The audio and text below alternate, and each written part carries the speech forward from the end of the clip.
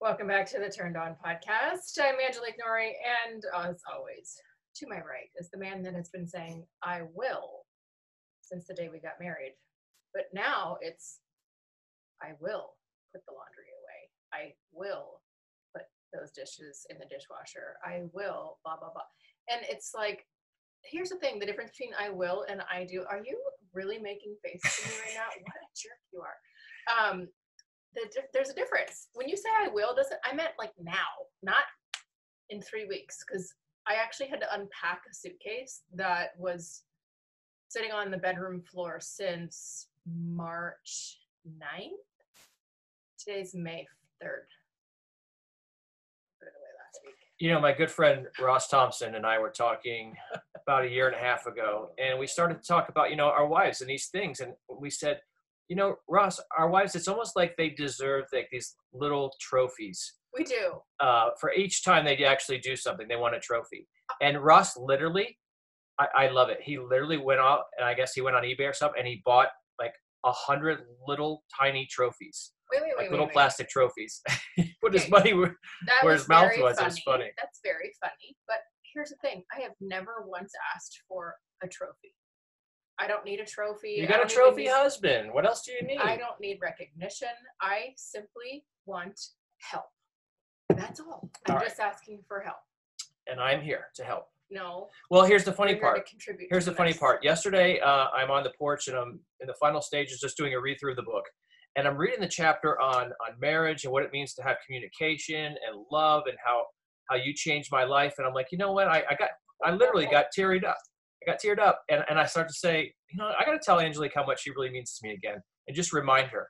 And as I thought that, you were walking up the porch and I was just about to give you a hug and say thank you. And man, you had a look on your face like I was like, uh-oh, this is not good.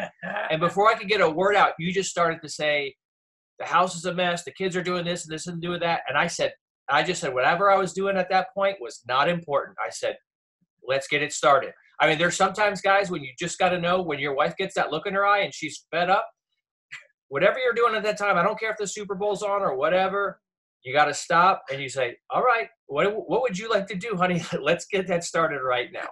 So tell me, I'm just curious though, because yesterday was for the record books for me, and I'm going to get into that. But why yesterday? What's the difference yesterday of you dropping everything and getting into massive action with almost me not having to say a word after that than when I have to ask ad nauseum for the same thing? Like, that's why I was at that point, because I had asked so many times over the last month and I just got to my literal end of my rope. Well, I love pop culture and I teach with pop culture and I kind of relate things to that. So I was a huge fan of Martin back in the day. When Martin Lawrence show was on, I was a huge fan. And Martin was a man's man, right? Martin knew what's up. But man, when Gina got serious, Martin knew Gina was serious. And that was yesterday. I was like, damn, Gina, you are serious. You just had the look on your face. We see it. And that's kind of what we're talking about today, guys. This is going to be kind of a lighthearted yet serious look at what's been going on since we've been on this quarantine. What have we learned from it? What do couples need to do in order to get ahead and communicate better? What has this taught us? And yesterday, it was the look.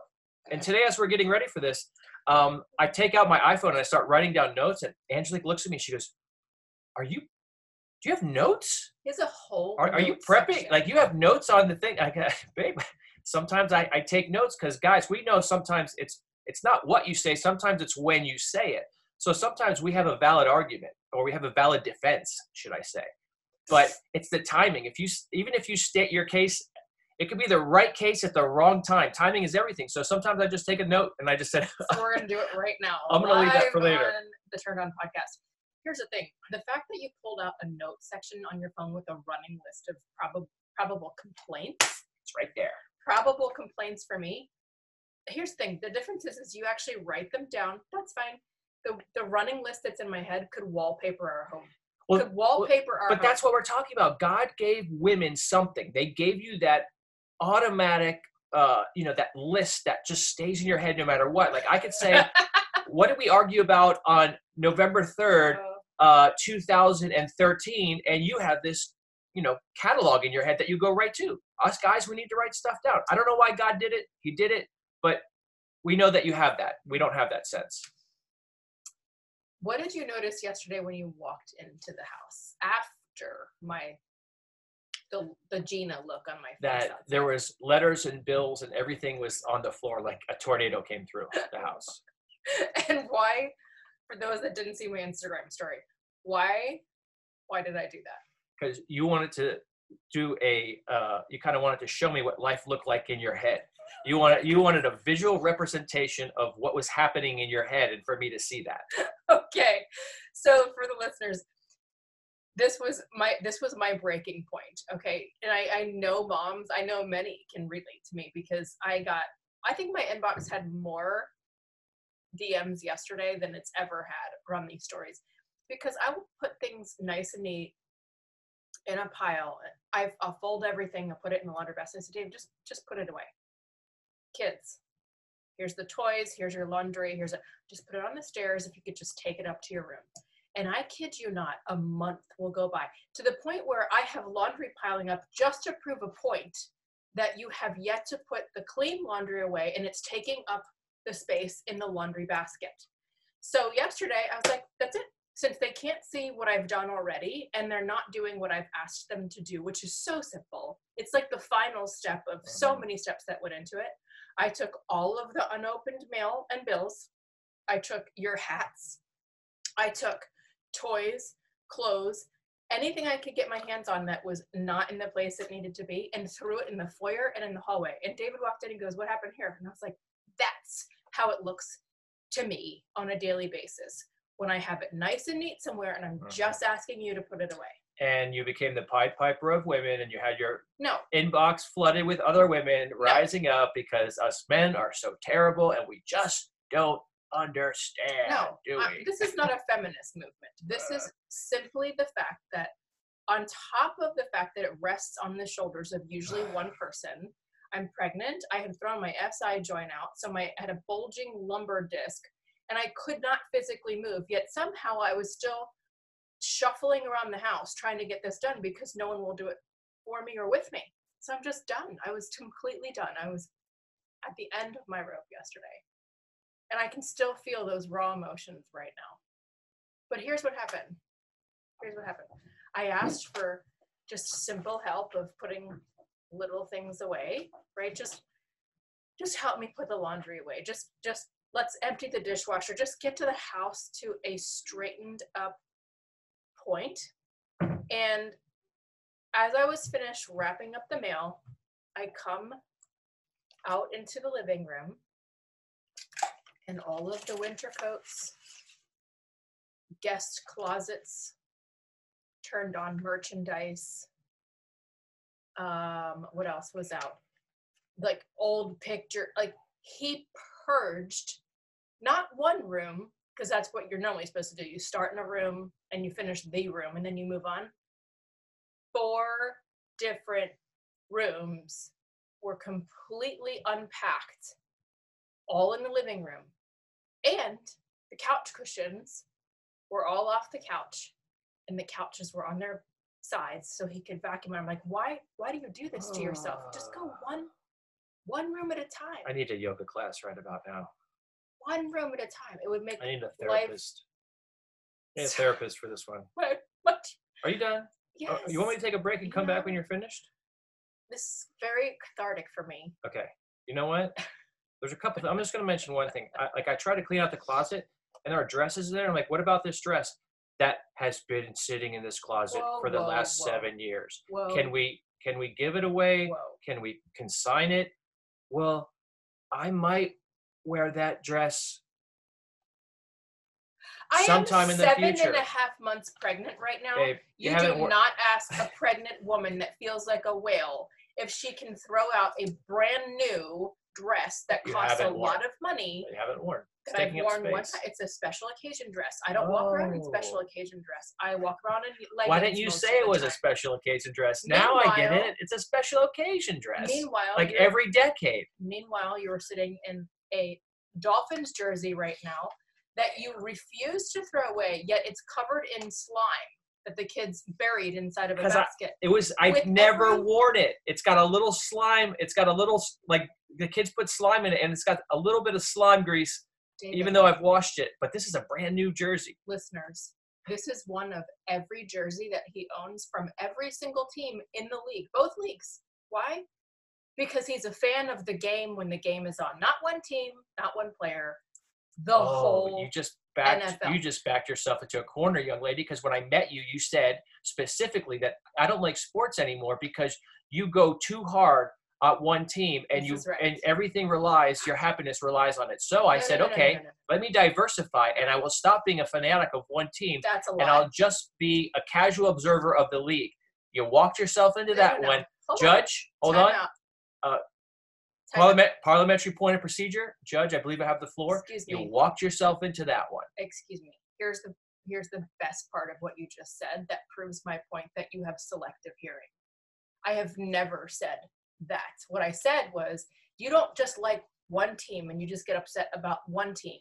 You get emotionally involved in every single game that airs from Thursday to Monday. Why? Don't know. He doesn't have any allegiance to any one team. It's every freaking team in the NFL that he gets emotionally involved in. So now I have PTSD around football season because I lose my husband from Thursday to Monday to his emotions. And then Tuesday and Wednesday, he's an absolute disgrace to live with because he is still moping and depressed from what's gone on from Thursday to Monday the previous week. Wow. Oof. Generalizations there. Okay. No, sir. Well, let's get into the topic. Are you done? The topic is what we've learned on lockdown. Apparently, we opened a watershed here. In marriage. We opened the floodgates. Exasperated. We've opened the floodgates.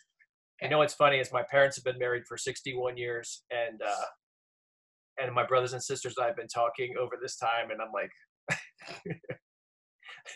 61 years.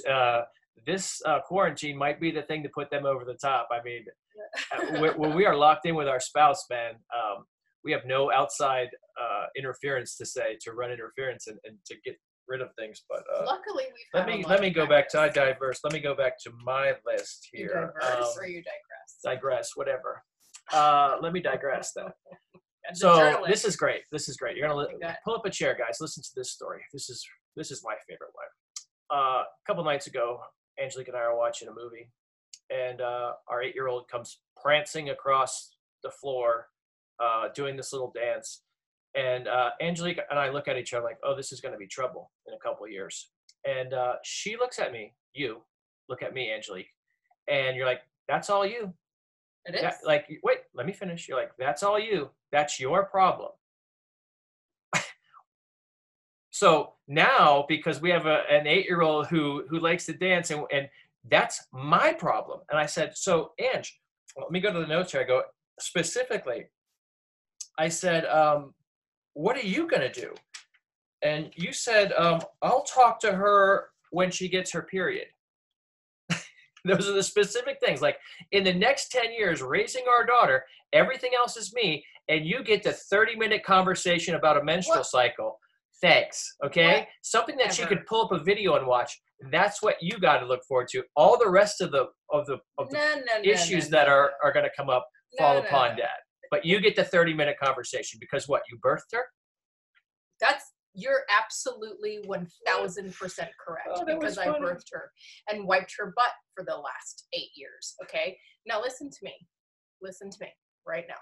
When I say the period talk or anything else, the reason why I'm saying that rests on you, young man, is because the exact thing that you know is going to make her trouble is the exact thing that you chased after for 36 years in women. So that is on you. That is your punishment. I believe that is your penance to pay. And that is why I looked at you. Now. And that's why you said that we're having a third girl now. Because you said that. That's right. You said you're having a third girl for God's paying you back for all the things that you did in your youth. That is right. That is right. This is exactly what happens to men just like you. Well, it's funny with women. It's funny because if we merge these two topics, as Ella was cleaning up, Ella's cleaning up the house and doing all the things that mom gets crazy about. And And I hear Angelique go to Ella. She goes, "Hey, Ella, you're doing a great job cleaning up, but," and immediately I felt like saying, "Time out, Ella. I got to tell you something. Let me just let you know over the next 10 years while you're in this house that you've done a great job cleaning up, but there's always going to be a but. It's never going to be as clean as mom would like it. Like, we could have Cinderella come over here and wipe this house clean and spick and span, and mom's always going to say, hey, it's clean, but one thing didn't get wrong." That's right. 5-minute management. You So, compliment, you raise up and edify, and then you correct. oh, geez. I got too many notes here to go over, guys. We're aware. I have a wallpaper full, apparently. What's funny is then our youngest one, our 4-year-old's cleaning the stairs. And I really think that we need to teach our kids the value of sarcasm at an early age, because she's cleaning the stairs and she cleans up this little pile and she lets out this little 4-year-old sigh. Ah. And so me, in a fit of sarcasm, goes, "Oh, Phoenix, you clean this whole step right here?" She's like, "Yeah, Dad." I go, "Oh, you must be exhausted." She goes, "No, I'm not exhausted." And I'm like, "Obviously you don't understand sarcasm, Phoenix. I'm saying you're exhausted because you hardly did anything and you're letting out a sigh," which I kind of feel like she got from you, babe. Potentially. But do you realize how much you sigh?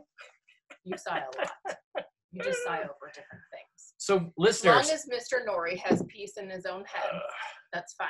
But the rest of the environment that we suffer in does not matter to you. See, that's the thing. That's how men are so myopic. They're just myopic. It's whatever's going on in their little world inside of their head right now is where they find their peace. But when your environment is in complete and utter chaos, and your kids aren't listening, and the dog's toys are everywhere, and you're pregnant and can barely move, as long as David's okay on the porch with a bourbon, it's amazing listening to Dave Brubeck, Miles Davis. Yeah, because we have to. It's amazing that whatever goes on in our little head is what gets us through, yet our life expectancy is a lot shorter. That doesn't make sense.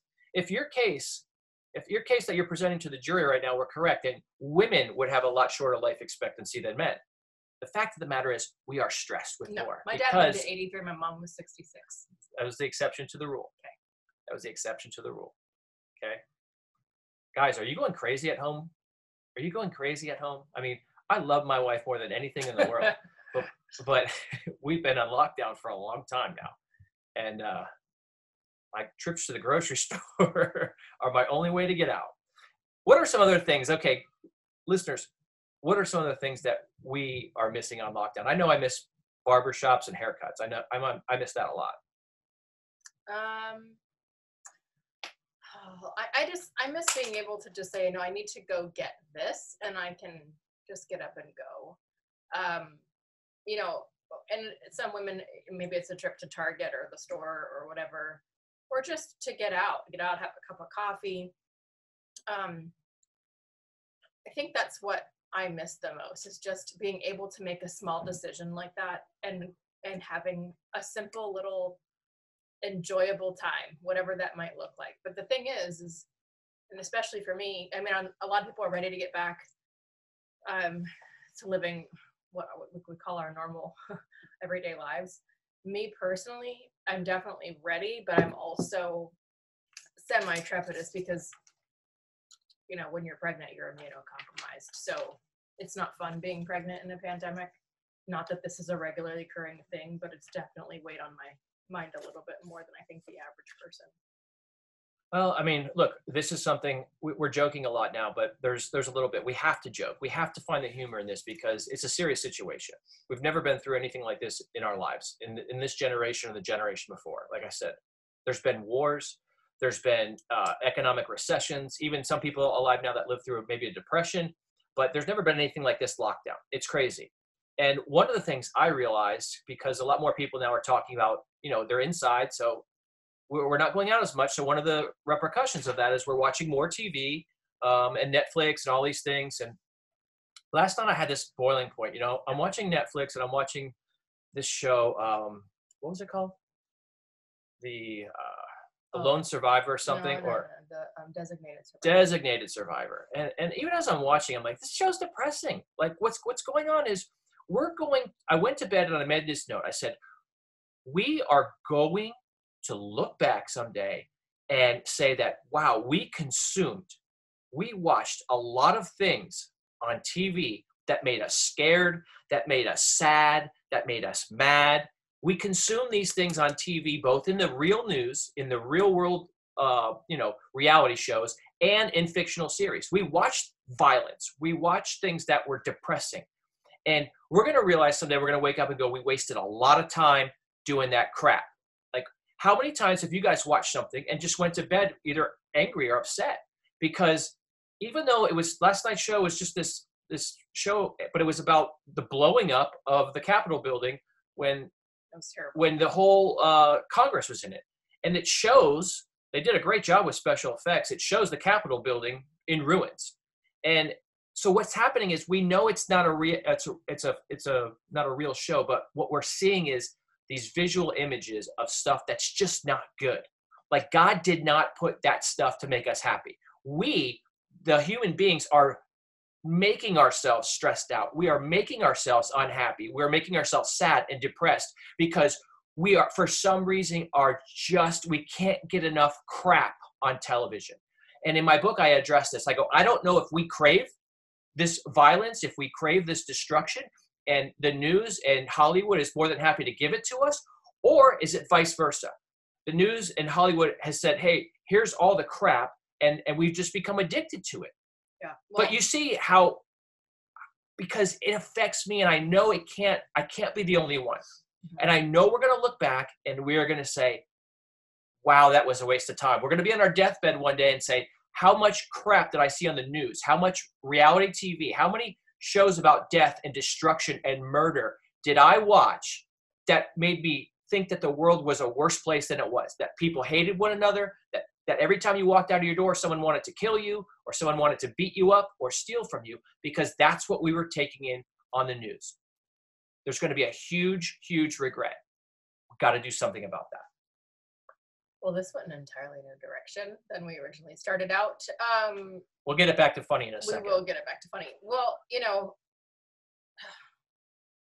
you totally went into a new direction here, so now I've got to switch gears.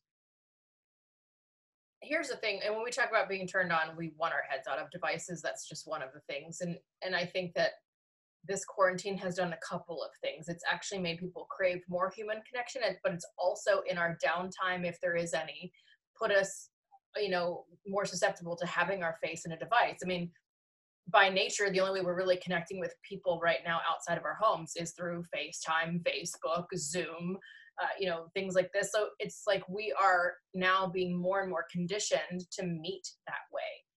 And in the process of that happening, we are going to be more susceptible and also be a captive audience for things that are driven heavily by fear and propaganda. So the question I have around that is, what is the fine line? Because here's the thing. I'm not the type of person that will shut it off completely with an apathetic approach, simply because I want to be semi-aware of what's going on and be awake, but be awake to what's truly happening, not what the news is saying is happening, not what somebody on Facebook is saying is happening, but what actually is happening. And that requires a lot of critical thinking. It requires a heck of a lot more than just reading what we see online. And the thing is like you said, like, which came first, the chicken or the egg? Fear is just a motivator, and we're all, bored out of our skulls when it comes to quarantine. But if you look at the way we were living our lives normally before, we couldn't be in our own thoughts for 5 minutes without being bored. We don't know what to do with ourselves. So we look to social media, we look to news, we look to TV for a thrill. And that thrill is coming in way more than a positive form. It's coming in the form of these fear-mongering type messages.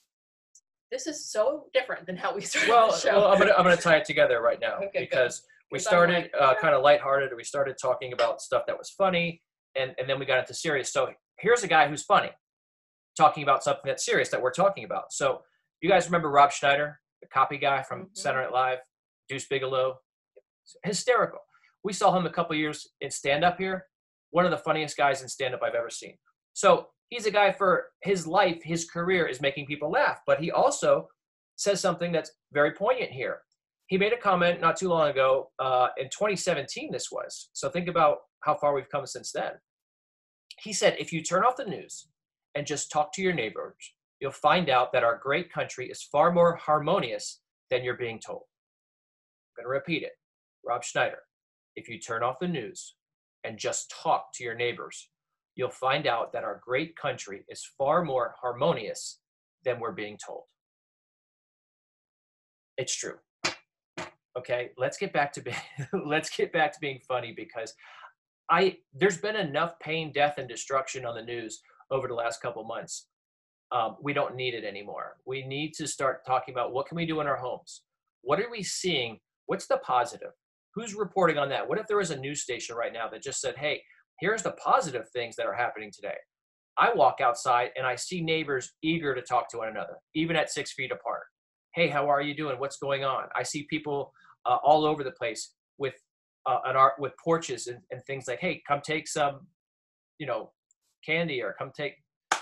It's hard even talking about this because, well, is candy safe to take? Did somebody else touch it? Again, we're trying to say there's humanity, but now there's fear. We're mixing those two. But last night we went out to the lake, and it was beautiful. The sun was setting, and there was about, I would say, 25 to 30 people. And they're not all together. I'm talking like 10 or 15 different families, congregations, people fishing, people picnicking. And the temperature was beautiful. The sun was setting. And you just thought to yourself, we could be inside right now watching television, watching the news, or we could be out here in nature looking at stuff. This is reality. This is what's going on in our neighborhood, not what's going on the news. So which do you choose to look at? Do you choose to make your own reality and go outside, or do you choose to stay inside and say, I need to get depressed. I need to get angry. I need to get worried about something. So let me flip on TV. Well, there's never been a better time in the world, I think, than now for being turned on. It's a matter of flipping that switch. And we did. We went out and flipped the switch, and we were able to experience God in nature, experience God in people, experience God in just as a family, and just not succumb ourselves to our virtual realities that we were sucked into in the four walls of our home. And I think taking it back to how we started this show, I've always been like, I really need order, and I talk about that. I talk about divine order all the time, and I talk about the importance of environment. If you look at how God created things, he didn't start with humanity. He started with order in the environment. And when it comes to our home, I want order. And it's just, we've been living, I feel like there's been a lot of disorder, just with so many different things going on, not only just the pandemic, but David and I switching gears with our career, walking away from our main income stream from a company, and now we're pregnant and expecting, and I sold everything that belonged to, my kids that I need for a baby last spring, not anticipating having another life coming into this world. So I'm like, I feel like everything's on this really sensitive timeline. And in our home is where I like to start creating that order, because I think that we can experience God in our homes when we are focused on each other. For me personally, just taking this back to how this started, for me personally, it's so much easier for me to focus on my family and focus on human interaction when I have order around me. And you might think that's crazy, but it's very difficult. Like, that's like, we were watching a show the other day on Waco, right? And psychological warfare. That's what it feels like to me. Yeah, they basically pulled up, when they did the Waco standoff, the government pulled up big speakers and just, bombarded the place with all kinds of awful noises and scream, yeah. and that was disorder. That makes you go crazy. Yeah. Yesterday, we were talking to a guy in the neighborhood who had 4 young kids, all under the age of 7. And we had our 2, and he had 2 kids in his hand. He had a 12-week-old, and he had like a 2-year-old. They were both crying. 4 and 6. And then his 2 kids are going around us on their bikes on our golf cart. They're going around in circles as our kids talk to them. And it was so funny because we literally were having like a 5-minute conversation with this guy, our neighbor. And it was like trying to have a conversation in the middle of a rock concert. Like, you could not focus. And sometimes parents, we know what that's like. It's like, we could keep telling the kids to be quiet, but they're not. They're kids. They're going to, be boisterous. And then we try and say, okay, well, we can fight through all the outside noise and we can still have a conversation here and get our points across. But how difficult is that? It's very difficult. And when you just finished writing your book, but when you were in the midst of writing it, any noise, like anything was so hyper, you were just hypersensitive to it. And so now you know what it's like in my head on a daily basis, because whether it makes an audible noise or it's noise visually, it's loud to me. And I know that doesn't make a lot of sense to you because you're used to living that way. I remember what your house looked like when you were a bachelor. This is the same woman, guys, that when I love to watch rock and roll documentaries and stuff. So I got a really kick-ass TV and a big old SoundCloud speaker underneath it, and with woofers, so I could listen to rock and roll documentaries. And every time I turn it on, like the other day, you're like, "What is that awful noise?" And I'm like, "Babe, that is the Beastie Boys doing a live concert. Yes. That is not awful noise. Okay, hold on. That is beautiful music." Hold the phone. Hold the phone. Here's what this was before my breaking moment, right? This was when the boiling of the breaking moment was about to happen. The house was literally a disaster. I couldn't physically move, not 2 steps without my breath being taken away. The kids, doesn't matter how many times I told them to do something, it's completely in one ear, not the other. And the same with my husband child to my right.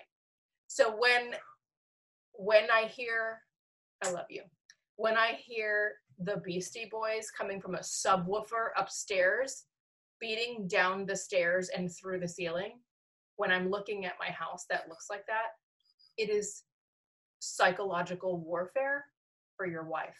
Here's the ironic part. Happy wife, happy life. Here's the ironic part. I love it when a plan comes together. The song was Sabotage.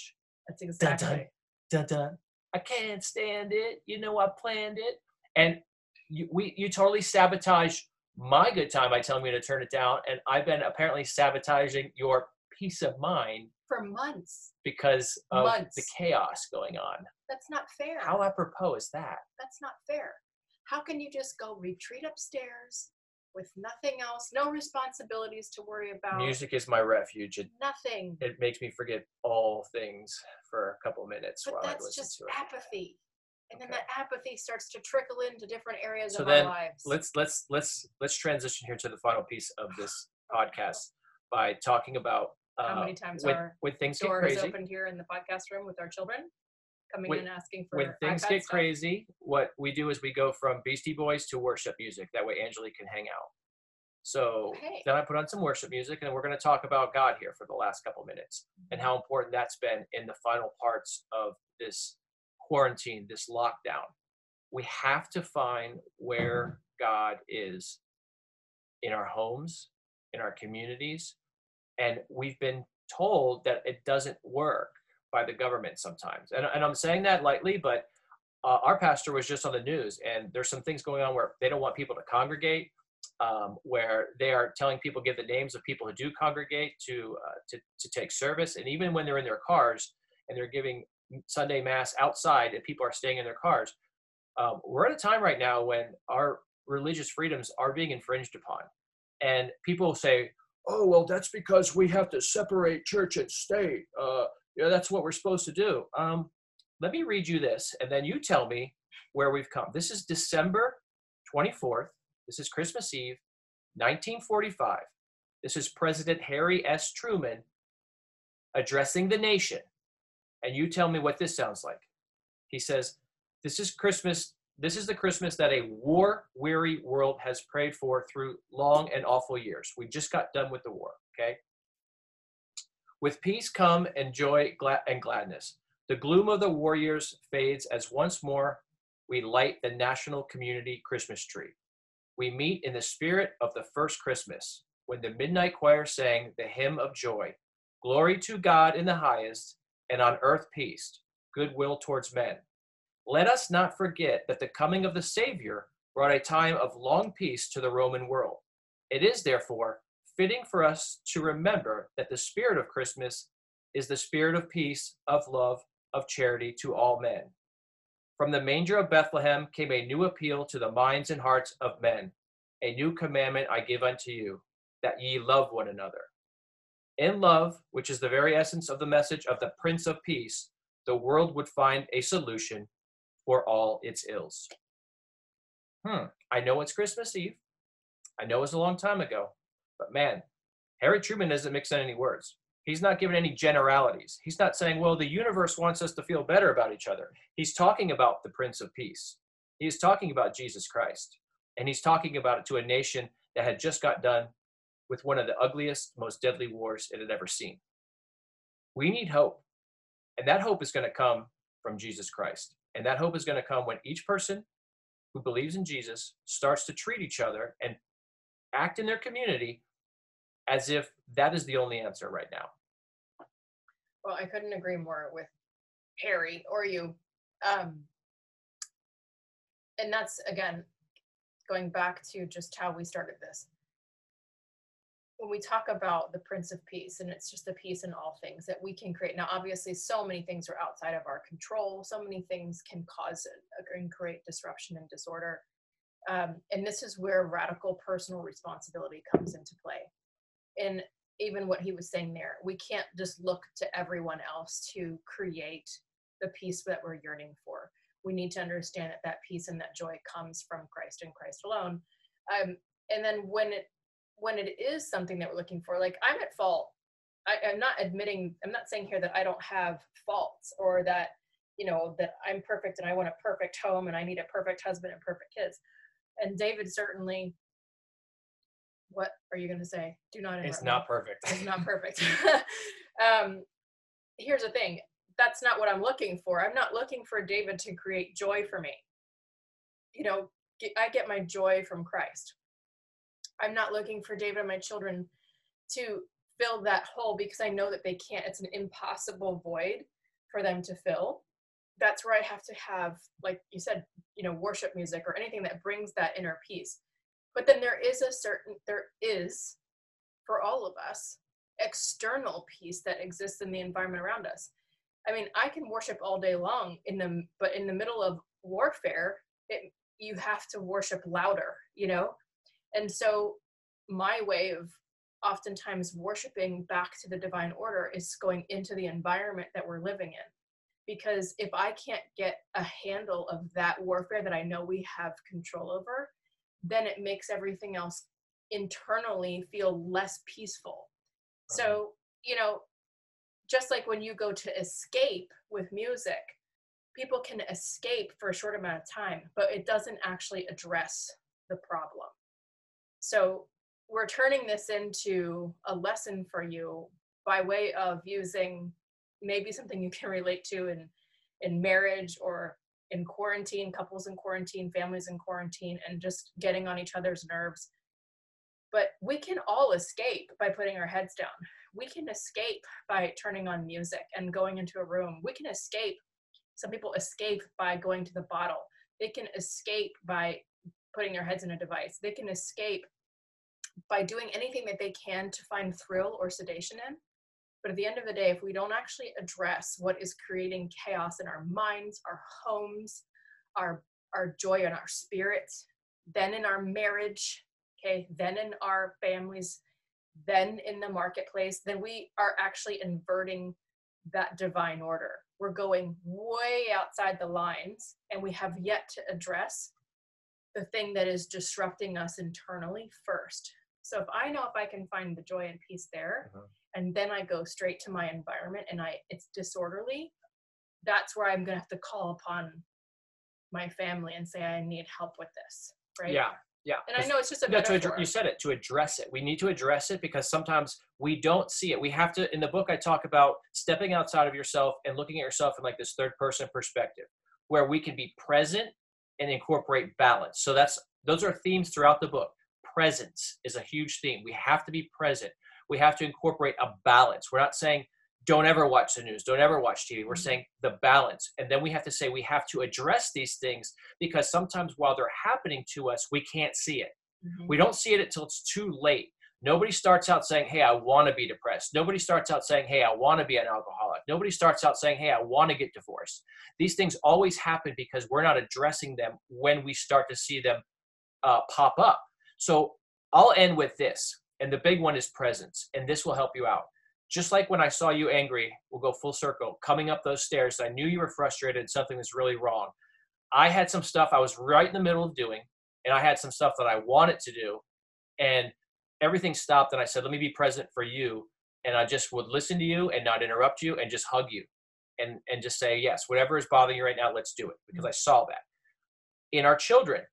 When we feel like the world is not going in a way that we like, sometimes we are not paying attention to them, and we are relegating them to devices and relegating them to television and just not paying enough attention. We have to stop, smell them, hold them, look at them. They grow up way too fast. They grow up way too fast. They grow up way too fast. We talk about some of the biggest heartache that we'll ever see is from parents who never spend enough time with their children, or children who never spend enough time with their older parents. In other words, that's the great divide. If you have older parents, hold on them, love them, tell them you want to be with them. Because I know, Angelique, from your perspective, there's nothing you would give to have another kiss from your mom, or talk to your dad at the dinner table again about his old war stories. I mean, these are the things we hold dear. So the presence is huge, and we have control of that. You are a presence machine. You have control of it. We just are being distracted. We're being distracted. Heavily. So that's my big advice. I hope you guys love on your children and your parents. Do you have anything in closing? Yeah, and just, and love on your spouse, love on your loved one. I know it's so much easier to say, because there's a lot of people like David and I. This is 9 years of us working through our stuff. And you know what? 9 years doesn't seem a lot compared to his parents who've been married 61. But David and I have had experienced a lifetime worth of crap in that short amount of time. As a matter of fact, in the first 5 years of our marriage, losing my parents, moving 6 times in 5 years, having 2 children, changing careers, drastic changes in our lives, experiencing sickness and death, and all things that most people wait 10, 20, 30, sometimes longer before they experience that, not only individually, but together, collectively. And we're having to kind of skip past the honeymoon phase and go straight into trauma, has taught us a lot and how to sort of 10x our communication. When we first got married, if I was dealing with the emotions that I was dealing with yesterday, even though on a small scale, somebody's messy house is, irrelevant, I would have pent it up inside and just done it. I would have continued to push down, as we talk about, push down, sedate, escape. I would push down the things that needed to be addressed until it was hidden resentment. And then it affects our relationship. It affects the way I interact with my husband. It affects the way I interact with my children. So this Angelique took a walk to the mailbox to put some bills in there. And on my walk back, I was like, I'm exposing this right now, because the more I push it under the rug, the more I actually haven't cleaned up at all. It's just now stuck under the rug. So if you're listening to this right now and you're trying to figure out how did this go from comedic to serious, I want you to think about the times or the areas or the spots in your life that you're pushing down, ignoring, and addressing in an old pattern. David's old way would have probably been, you probably would have gotten angry at me. You would have said that I'm treating you like a child, and you would have left the house and not talked to me for a given period of time. But instead, you looked me in the eye, you knew I was serious, you stopped everything that you were doing, and you helped me. And I will tell you something, even here, live on this show, that showed me more love and respect than anything that you could write or do or say. And that's whether it's part of a love language of mine or not, but that makes me feel heard and appreciated and loved and cared for, so that it freed my mind to just be with you, laugh with you, dance in the kitchen later, enjoy our children. That goes miles with me. So for the couples listening, think about what you're doing in old patterns and how you can interrupt those patterns, not by interrupting someone else's, but but by lovingly doing everything you can to address it and then take responsibility of how you can change that pattern now. And that pattern for me was speaking up, and that pattern for David was loving and respecting where I was at that moment. And it goes both ways. Whenever he gives me a swift kick in the pants, I do the exact same thing for him. And that's how we've had a turned on marriage. It's not roses all the time and unicorns and beautiful and blissful. Our life is messy. We have 2 children. We've got a dog. I have a husband, child, and we have one on the way. But my point is that not everybody's living a Pinterest life. You know, we can't just keep looking to the highlight reel and comparing ourselves to what's going on around us, but we can address what's going on within us, and we can address what's going on in our own homes in order to correct it, because you can have your own little slice of heaven if you guys actually are honest with yourselves and each other and come together as a family and keep God the centerpiece. Because once you have that Prince of Peace there, the peace everywhere else will manifest. Amen to that. I love it. Guys, we hope this has helped you out. We hope you will love it, share it, meditate on it, pray on it, and we hope to see you next time right here on the Turned On Podcast. Thank you for listening.